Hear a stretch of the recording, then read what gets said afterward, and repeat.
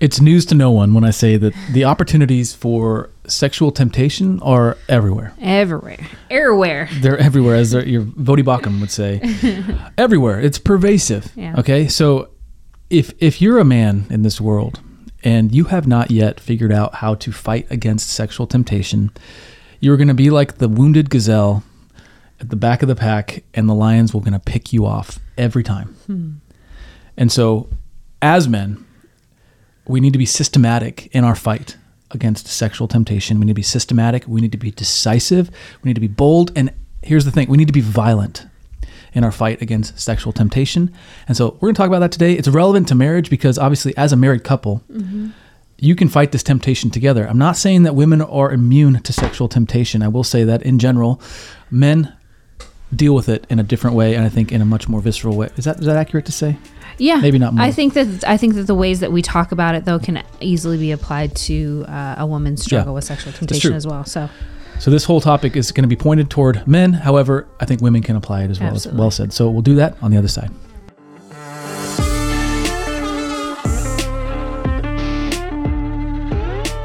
Greetings and welcome. My name is Ryan. This is my lovely wife, Selena. We are the Fredericks. We do all things fierce. Yes. On the internet, at least in our little corner of the internet. Fierce Marriage, Fierce Parenting, The Fierce Family on YouTube. If you're listening to this and you haven't subscribed on YouTube, please take a second and go do that because we're almost at 10,000 as of this recording. Almost. We want to get there. Leave a rating and review on the podcast, all that good stuff. Our whole mission is to help you kind of become a couple, a family that is crafted for the glory of Christ. And it's all by His grace that any of this happens.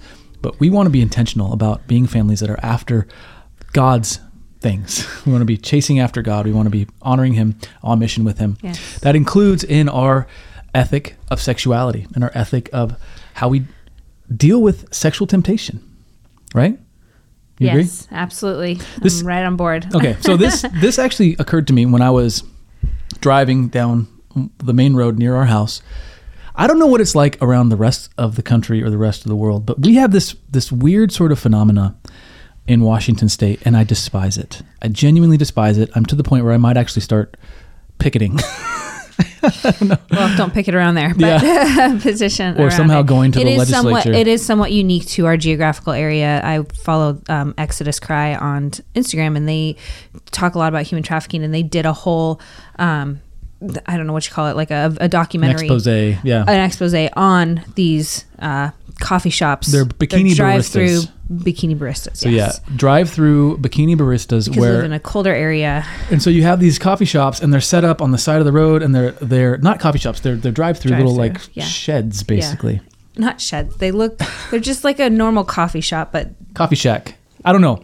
Drive-through place. But you don't go in. You just drive through. You make your order. They make your drink right there. And in this case, there's scantily clad women making the drinks. And so you get all kinds of weirdos that pull up and just want to like watch while they're doing this. Anyway, the thing I don't like about it is that we have one right down the road from our house.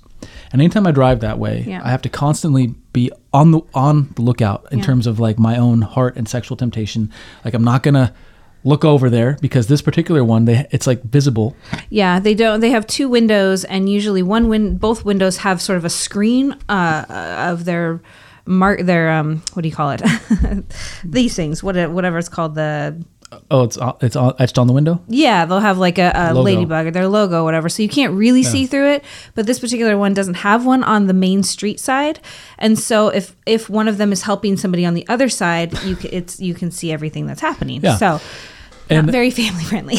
No, not at all. And our girls are starting to ask questions about it. Well, we've had a conversation. They haven't seen anything, but we've had conversations about it. Yeah. The point is I was faced with this every day. I'm like, okay, I got so tired of always having to like have a new fight every time I'm driving by this place because my wife is beautiful, and I want to reserve all of that side of my brain for her. And I don't want to be tempted by any. I don't want to give even a wedge into that world. Yeah. And so I got tired of fighting the fight. And so I thought there's got to be a way to fight this temptation. That's not a new battle every time. Right. And so I came up with this process. All right. But and it's a 3-step kind of process that I'm hoping to encourage other men with, other families with here. But first, I want to talk about this thing, what it means to fight sexual temptation like a man. Okay, what do I mean by the word or that by like a man? Yeah.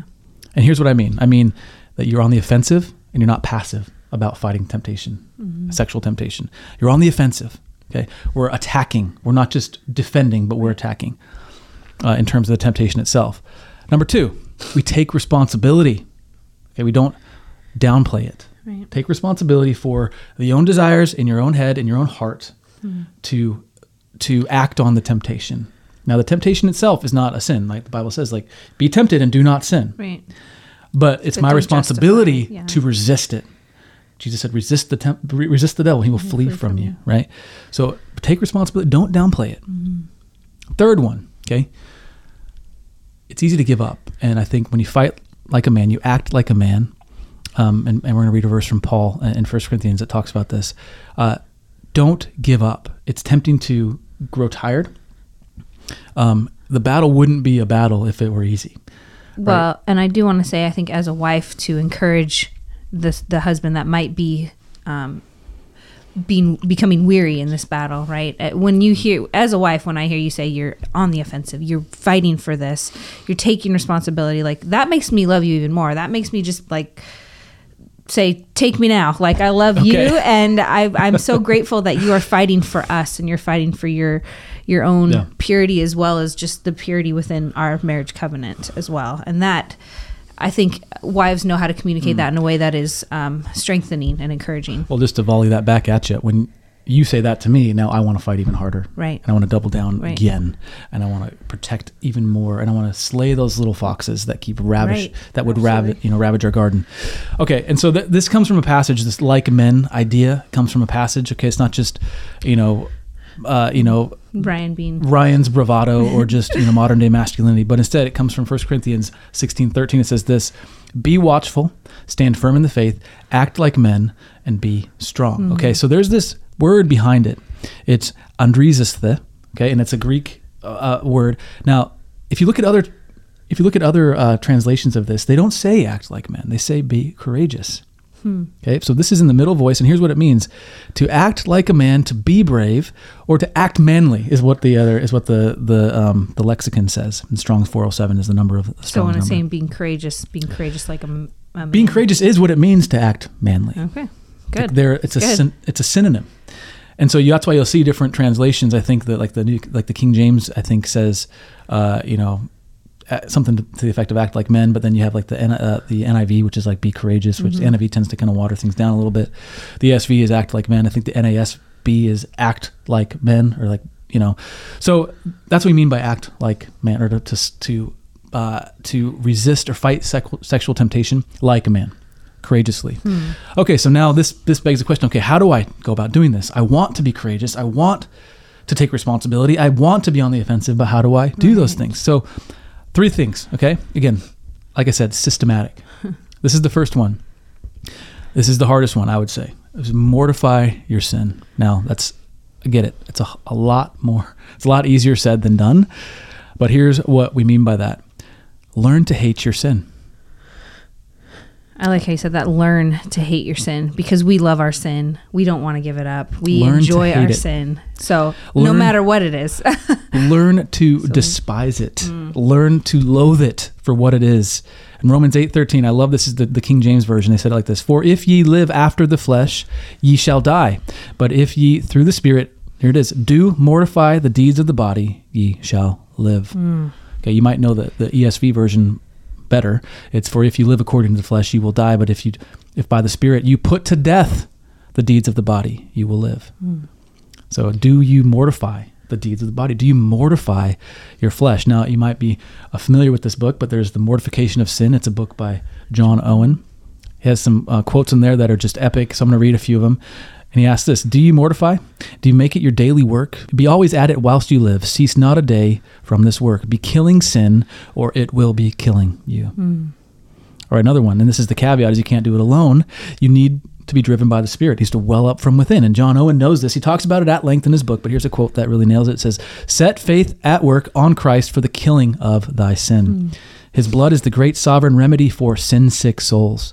Live in this, and thou wilt die a conqueror. Yea, thou wilt, through the good providences of God, live to see thy lust dead at thy feet. Through the good providence of God, you'll live to see your lust dead at his feet. It's so important, like you said, to learn to hate your sin, because I think at times, dealing just no matter what the sin, but sexual sin especially, we can easily fall into mistaking it as love and not lust, right? And so, again, seeing it for what it is, like, these women don't want to have a relationship with the people that drive through these coffee shops, right? They are not looking for love.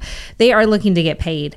And so understand, like, the situation, that the temptations that you're fighting, the women, or if you're a woman struggling with sexual temptation, those men are not looking for a relationship with you. This is a sexual encounter. This is lust. This is not love. This is not love that God has established. I think that's good. I want to go one layer deeper. Perfect. Because there can be a tendency, and I'm not disagreeing with you, but there can be a tendency to go about it pragmatically. Sure. Where we say, okay, that's bad for me, therefore I will not pursue it. Right. And I think there's a level of hate deeper than that. Sure. Of our sin. It should be. And what I mean by that is that there's a level of hate that looks at it and sees it for what it is, as an affront, as a rebellion, as if to spit in God's face. Because he has said it. Like, enough. God could have said, it's sin to pluck dandelions. Yeah. Right? That should make us hate plucking dandelions. Sure. So good. And that's a radical thing to say in some circles, right? And for John Owen, not at all. But that's, I think, the root of hating your sin. When you start to see how it grieves God and how it's an affront to him. And then from there, to see your wife, who is made in God's image, the affront that is to her, and the affront that it is to the covenant that God made for you to flourish in. And now you're letting these foxes into your garden, and they're eating all the fruit out of your garden, right?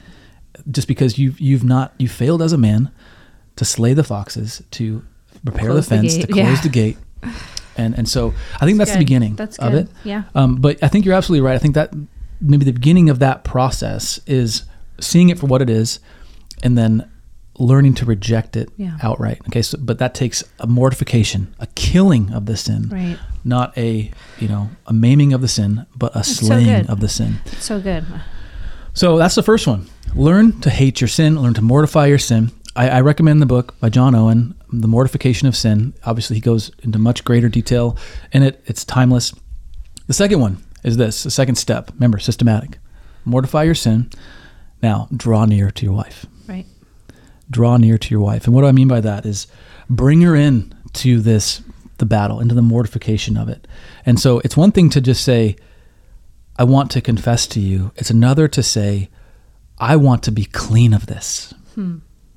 And I want our lives to be clean of this. Right. And I want my mind to be clear of this. And I want it to be for the rest of my life. And I can't do that without my wife. Right. And as a wife, the responses may vary depending on what the sexual addiction is, how deep it goes, and how long it's been going on.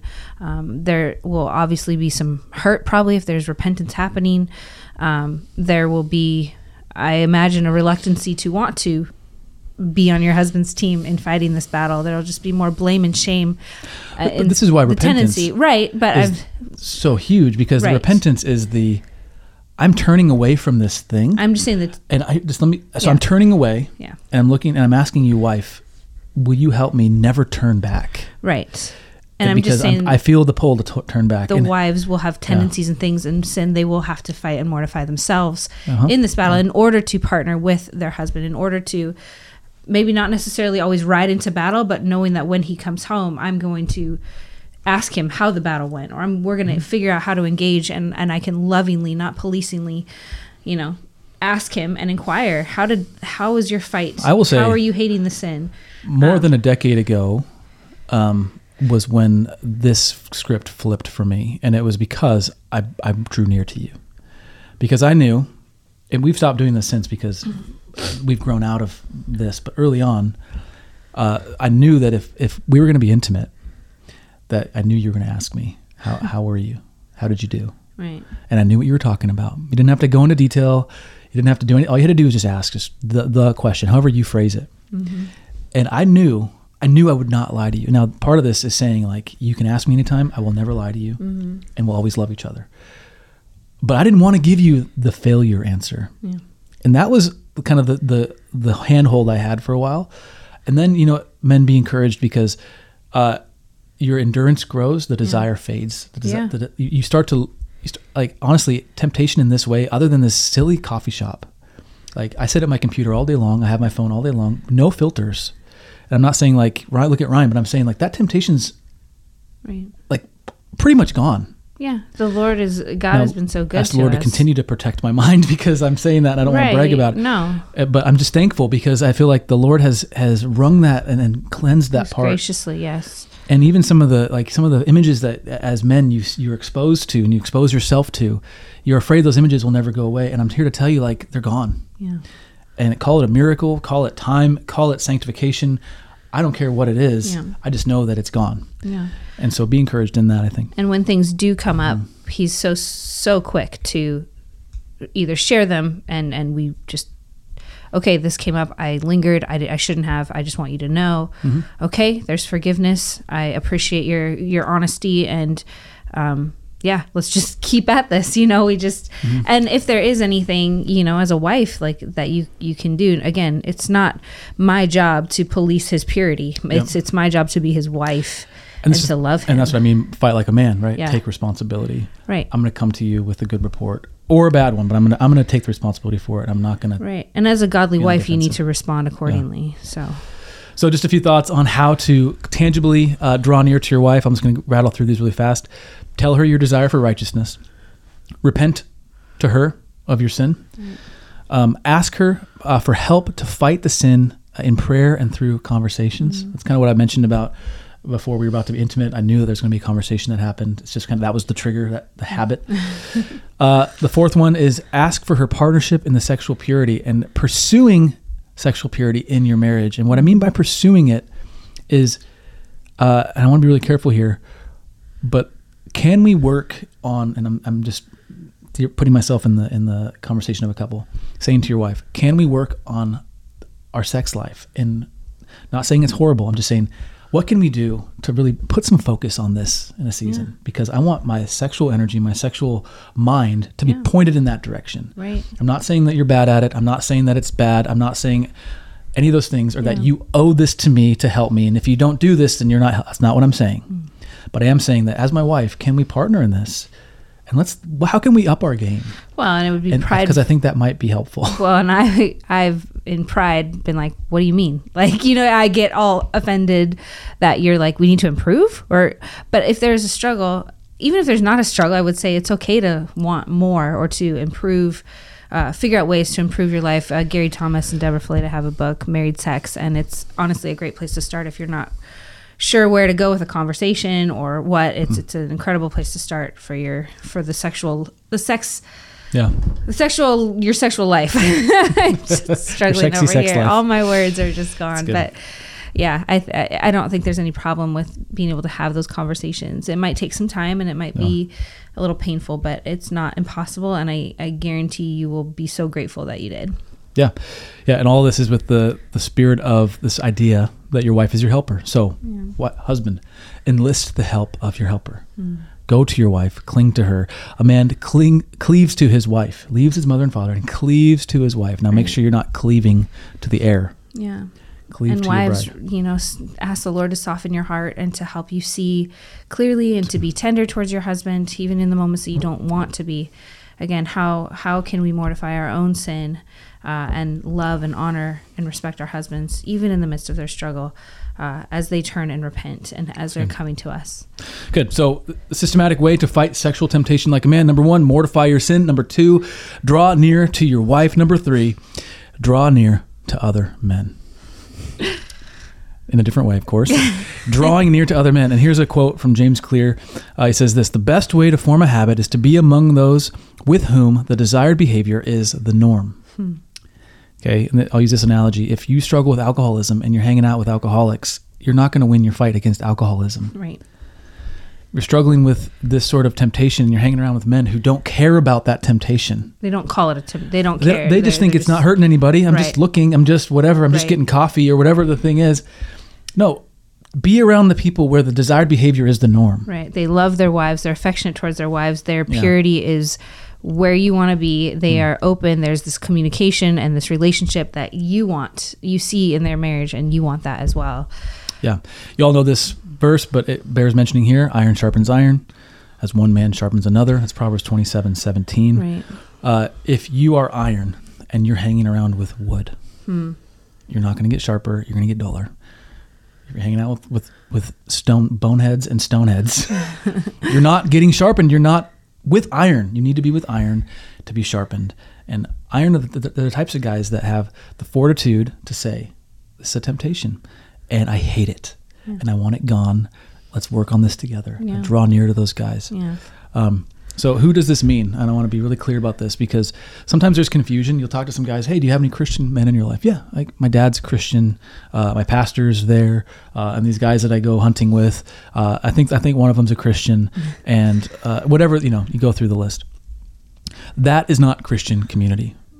Well, if your pastor No, I disagree because it's one thing to have, if your pastor's in your small group and your pastor's in your airspace all the time, then yes. Okay. But many pastors are not that. They're up there speaking, and you might talk to them for 5 minutes on a Sunday, but then they're shepherding, but you're not maybe one of the sheep they're shepherding because you're generally fine, and it's a small quote unquote temptation. So this is what I mean by Christian community. And this is in our book, See Through Marriage, and I think it was kind of an epiphany for us, and so we're going to share it with you. What we mean by Christian community is this. There's 5 distinctives, and we've talked about this in the past. It's gospel centrality, meaning that the gospel is the thing that connects you. Not hunting, not work, not some other thing. No, like we are in community because of Christ.